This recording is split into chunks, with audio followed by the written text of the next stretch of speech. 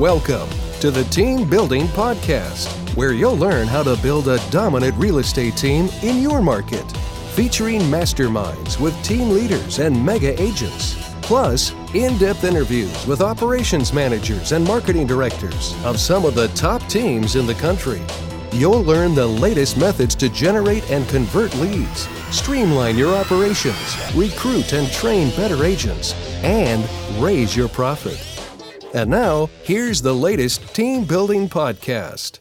Hey, what's up, you guys? Jeff Cohn here with another episode of the Team Building Podcast, where we interview top team leaders, broker owners, and thought leaders from across the country. Today, we have two gentlemen that are dear to my heart, that have been team leaders, that are broker owners, and are thought leaders across the country, Mr. Chris Waters and Scott Solari. They've both been on the podcast separately, but today we are creating some nuclear energy, and we are all three together. How are you guys doing today? This is great, man. Got to be here. Fired up now. Fired up. Let's go. Let's go.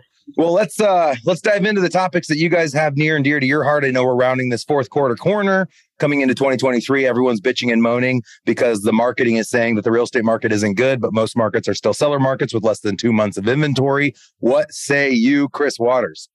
You know, it depends on the market. I mean, like my home base of Austin, Texas is one of those outliers that's seen inventory go up 400%. Prices are down 20%, all this since May. So pause for a second. Inventory up 400% when it was only at 7 houses. So now you're sitting at 28 houses. I mean, let's be honest, dude. The market was a joke. In Denver, Colorado, there were less than like 120 homes on the MLS last summer.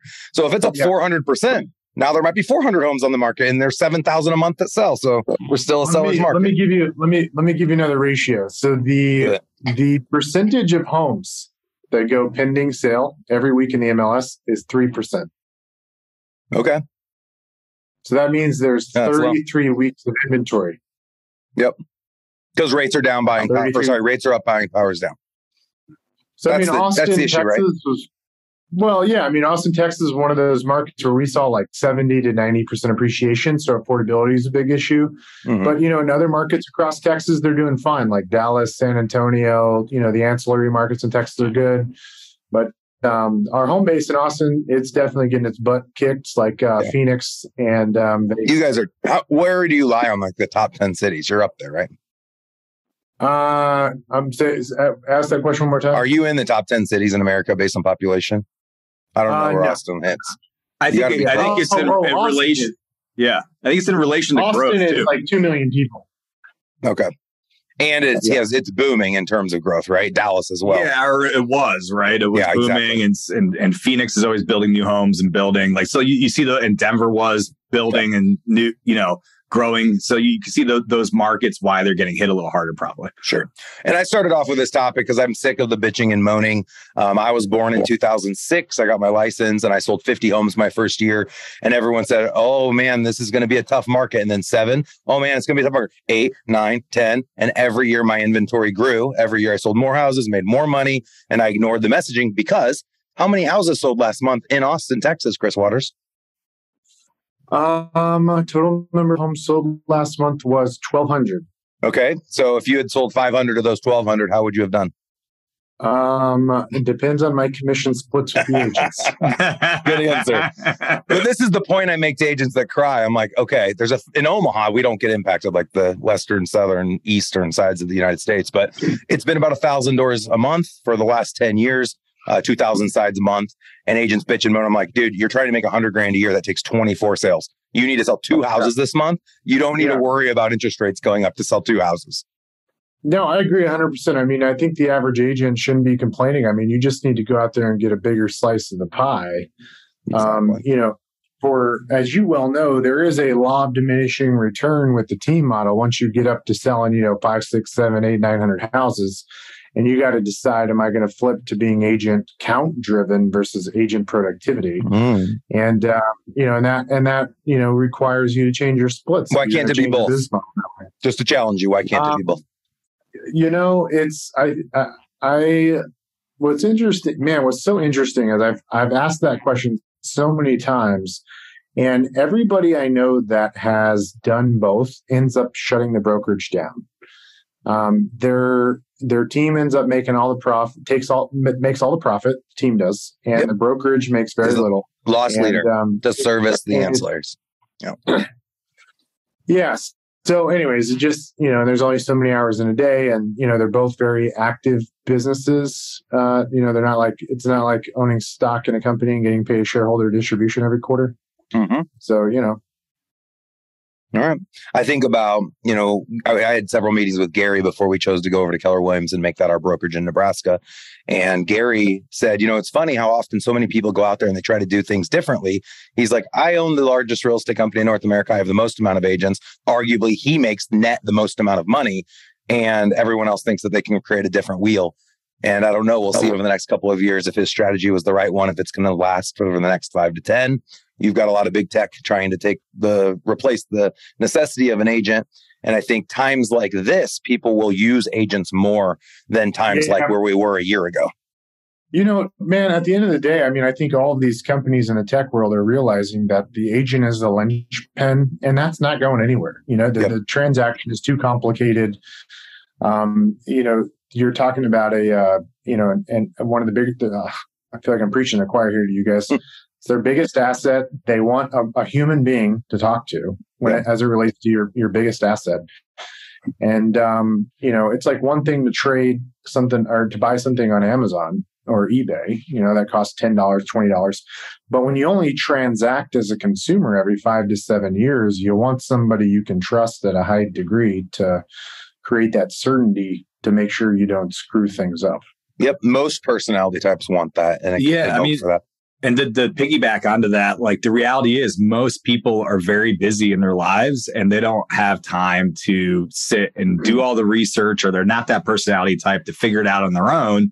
They want to be able to rely on someone they can trust to guide them through the process so that they know that they're getting the best situation or the best deal in this big transaction, right? And that's the reality. That's the majority of people.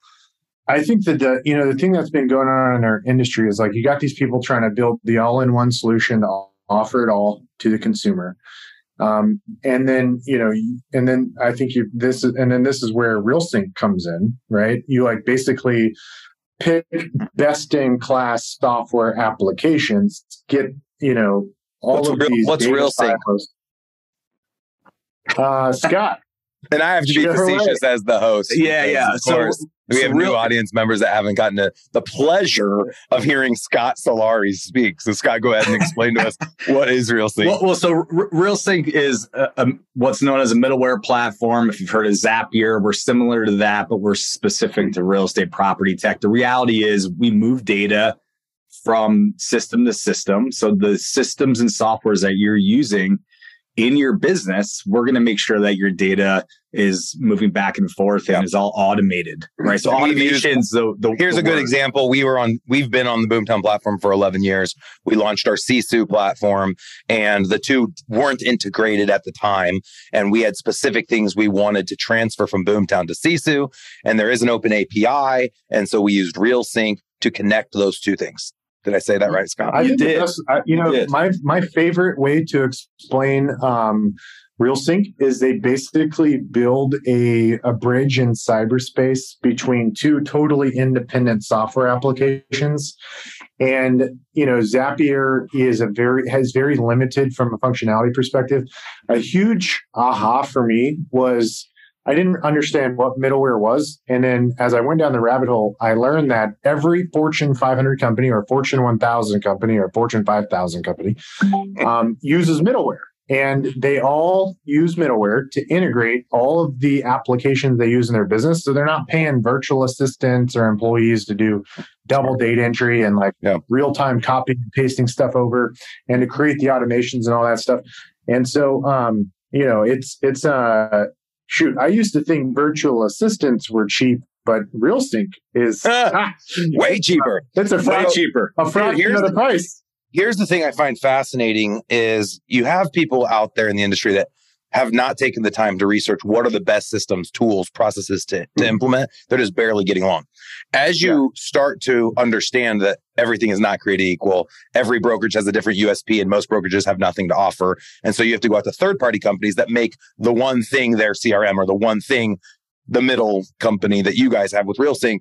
And one of the things we've come to realize and recognize is that we wanted to stay brand agnostic, one, from a coaching standpoint, so we could coach everyone to the products that work best, not just one brokerage brand's products. But then two, if a brokerage brand goes away or we go away from a brokerage brand, we wanted to be in a position where they couldn't hold us captive because all of our tech stack was based on their tech stack.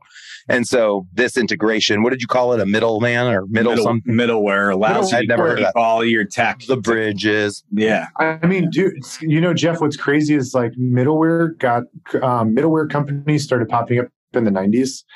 And over the last 5 years, the largest acquisitions in the tech space have been middleware companies.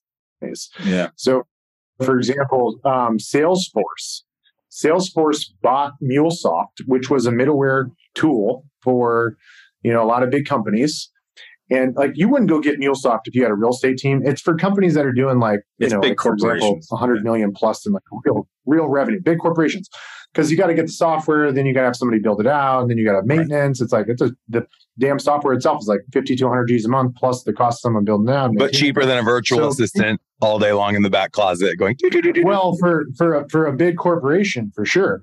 But with real estate teams, it didn't exist previously, any kind of middleware software, and you had all these companies out there trying to like say, oh, we're going to go create this all-in-one solution. And so anyways, the thing I appreciate about RealSync is I can pick and choose what software applications I want, and then RealSync, integrates them for me. Okay, so for everyone listening, and the intention was not to have a RealSync pitch today. No. Of course, it naturally turned into that, and that's fine. So what would be some of the things that the people listening might have right now, and they don't know that through RealSync, they could create a bridge so that they have less data entry for their admin or their virtual assistant? I'll tell people what I'm using for my real estate team. So like my sign call capture, system, I have integrated with Boomtown. I have Boomtown integrated with Sisu. I have Boomtown integrated with my transaction management platform. I have one of my most favorite. Real quick, what are you using? Do you mind sharing for your transaction management platform? Salesforce. Oh, really? Wow. Okay, keep going. And then I wouldn't recommend that again, but I'm like so far down the rabbit hole, I'm doing it. You're committed. So I don't recommend Salesforce. But another one I'm using is called Fellow, is this iBuyer platform, so you can offer an instant offer solution. So we have Fellow integrated with that was started by Ryan Young from Keller Williams, by the way. They've raised tons of money, backed by the founder of OpCity and a bunch of, anyways, it's really, really cool. And then I've also got on the accounting side, mine's a little bit more robust, but dude, it's like right? I mean, I've got like 12 different pieces of software. They're all connected. I don't want this to be a sales pitch for all these different software companies. So anyways, we're also in the process of connecting his Salesforce to Qualia, which is I got to tell you about my favorite. This has been the most favorite one recently. So Jeff, I don't know about you, but one of the things that's like the biggest pain in the ass for me is to get my agents to put the freaking database in the CRM. And it seems so simple. Like, hey, your sphere of influence, people that like you, they'll probably close deals. Right. But like getting them to actually do that, talk about a huge pain in the ass. Mm-hmm. So anyways, Scott just launched this thing called Google Contacts. And literally I click a button and it sucks all their Google contacts out of their Gmail and pushes them into the CRM. Okay, I like that. Like that. Because most people, when they're doing their phone transfers, everything like that, they're housing most of their contacts in Google, is what I've seen. So what it is it's actually your phone. iPhone with Gmail. Yeah. Because like when you set up your phone, you're syncing it to your Google if you have Google. Yep. So dude, you can grow, as soon as you put a contact in your phone, it shoots into your CRM, which is awesome. So to circle back for what we were talking about initially about how people want to use a real estate agent to do a transaction, like now's the time to be working your database and the people that you've been collecting in your phone, right? So how do you make sure that you get them into your CRM for automation, for welcome emails, for follow-up, tasks, all that stuff? And to circle all the way back, Chris forgot to say that MuleSoft was bought by Salesforce for $6 billion. $6 billion with a B. Right. So anyway, and IBM bought one called Informatica for $5 billion. Yeah. Like these middleware, there's not many companies like solving this problem. But like, dude, when I started using RealSync, I'm like, holy shit, why did my lead volume go up 300% for my signs? Like literally, Scott connected my sign call capture system with my CRM. And I'm looking at the Boomtown dashboard. And I'm like, all of a sudden, over a 30-day window, my lead volume for my sign calls goes up 300%. I'm like, WTF? I've been doing this for 12 years. Went up 300%. How the F did that happen? Right. And I'm like, and I dive into it. I'm like, mother effer. The agents are logging into the sign call capture system. Yep. And when they can't reach the person on the first call, they're not manually going in and typing it into Boomtown, right? And I was like, damn it, why didn't I think about that sooner? So I can't even imagine how much money I lost by not putting that in place. We've always ran Google Voice for 10 years. And every time someone calls in on Google Voice, even if someone doesn't pick up, we see the call number and we add that as a lead. Yep. You're smarter than me. Just got lucky, I guess.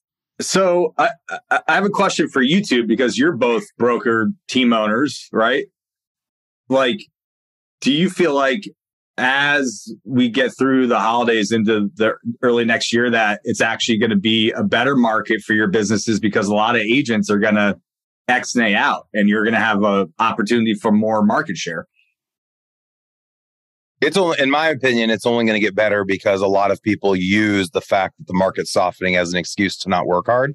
So from a thought leadership standpoint, if you remind the agents that they only need to sell 24 homes to hit their goal, and if all of your agents, your hundreds of agents, are hitting their 24 units to hit their goals, then your brokerage is going to hit their goals. It's our job to squash the messaging. And I'll even go back, Scott, to your very comment where you said now is the best time than ever to go through your database. I actually think that's bullshit.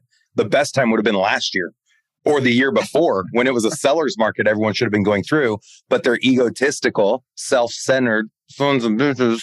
And for that reason, a lot of agents just sat back and stuck signs in yards saying sold in one day. And then the brokerage stuck a yard sign in that said top real estate agent lives in this house, and everyone patted each other's backs and gave each other awards. And they sold 57 houses and had their best year ever. But had they actually worked hard, they would have sold 5 times that many houses.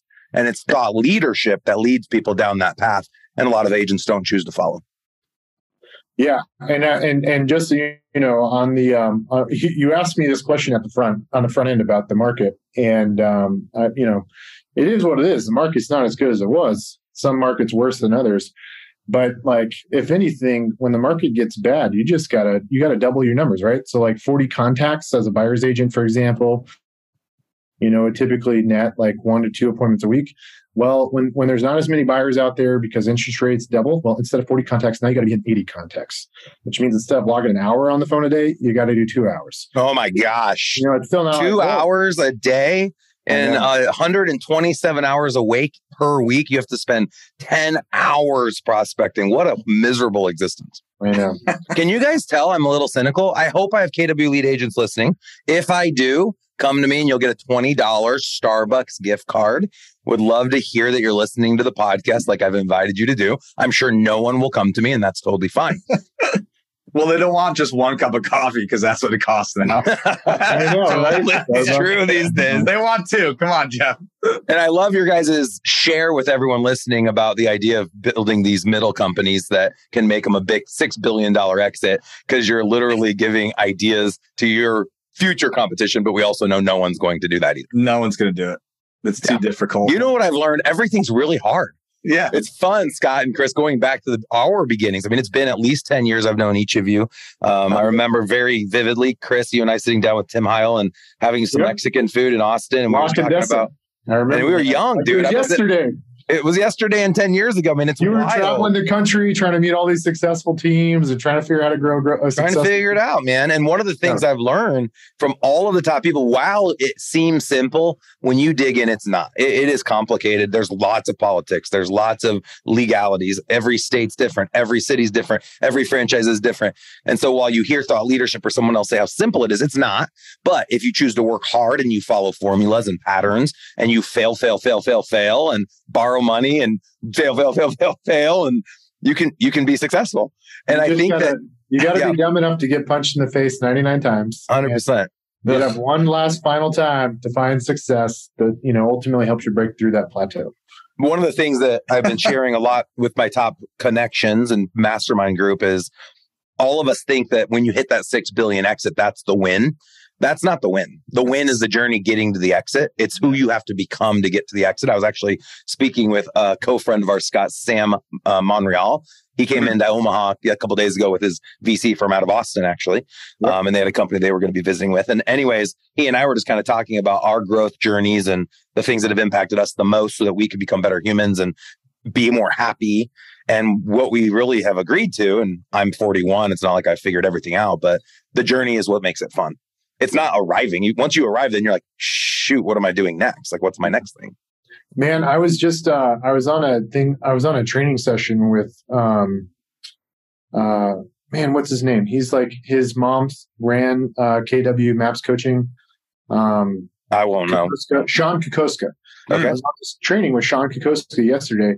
So Diana is his mom. I've heard her name a lot. Yeah, Diana. So he's like, tell me about like when you got started. And I said, well, I mean, I remember working on this red IKEA couch, and I would prospect literally like from 7:45 until noon, 5-6 days a week, and then I'd call like for an hour in the evenings. And like the first 6 months, I was terrible. Like I couldn't set one damn appointment.